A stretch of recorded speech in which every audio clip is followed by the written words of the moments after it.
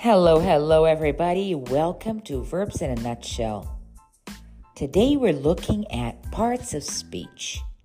Noun, pronoun, adjective, verb, adverb, preposition, conjunction, interjection, and articles. Parts of speech refer to the different categories or classification of words based on their grammatical functions and roles within a sentence or a text. They provide a framework to help us understand how words function and relate to one another. I like to say parts of speech serve as building blocks for language, allowing us to organize words and communicate effectively. I will go over the 9 parts of speech with a very brief explanation and examples. Noun.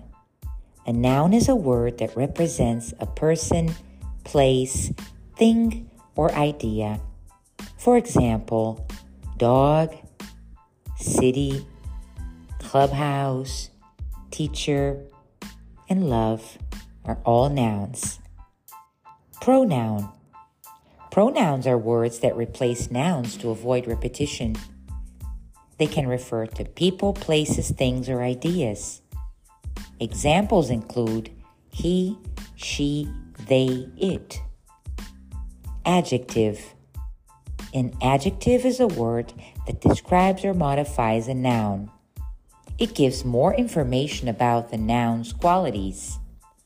Words like big, red, energetic, and happy are adjectives. Verb. My favorite.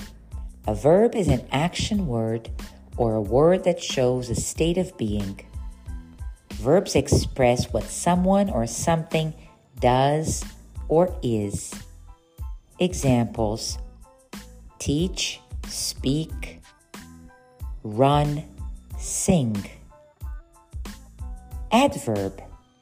Adverbs describe or modify verbs, adjectives, or other adverbs. They provide information about how, when, where, or to what extent something happens. Very, quickly, happily, fluently are adverbs. Preposition. Prepositions show the relationship between nouns or pronouns and other words in a sentence. They often indicate location, direction, or time. Examples: in, out, on, with, and at. Conjunction. Conjunctions are words that connect phrases, clauses, and words. They help to join ideas or show relationships between them. Examples: and, but, or. Interjection. Interjections are words or phrases used to express emotions and reactions.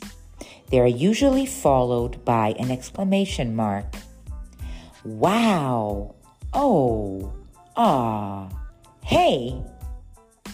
Articles or determiners.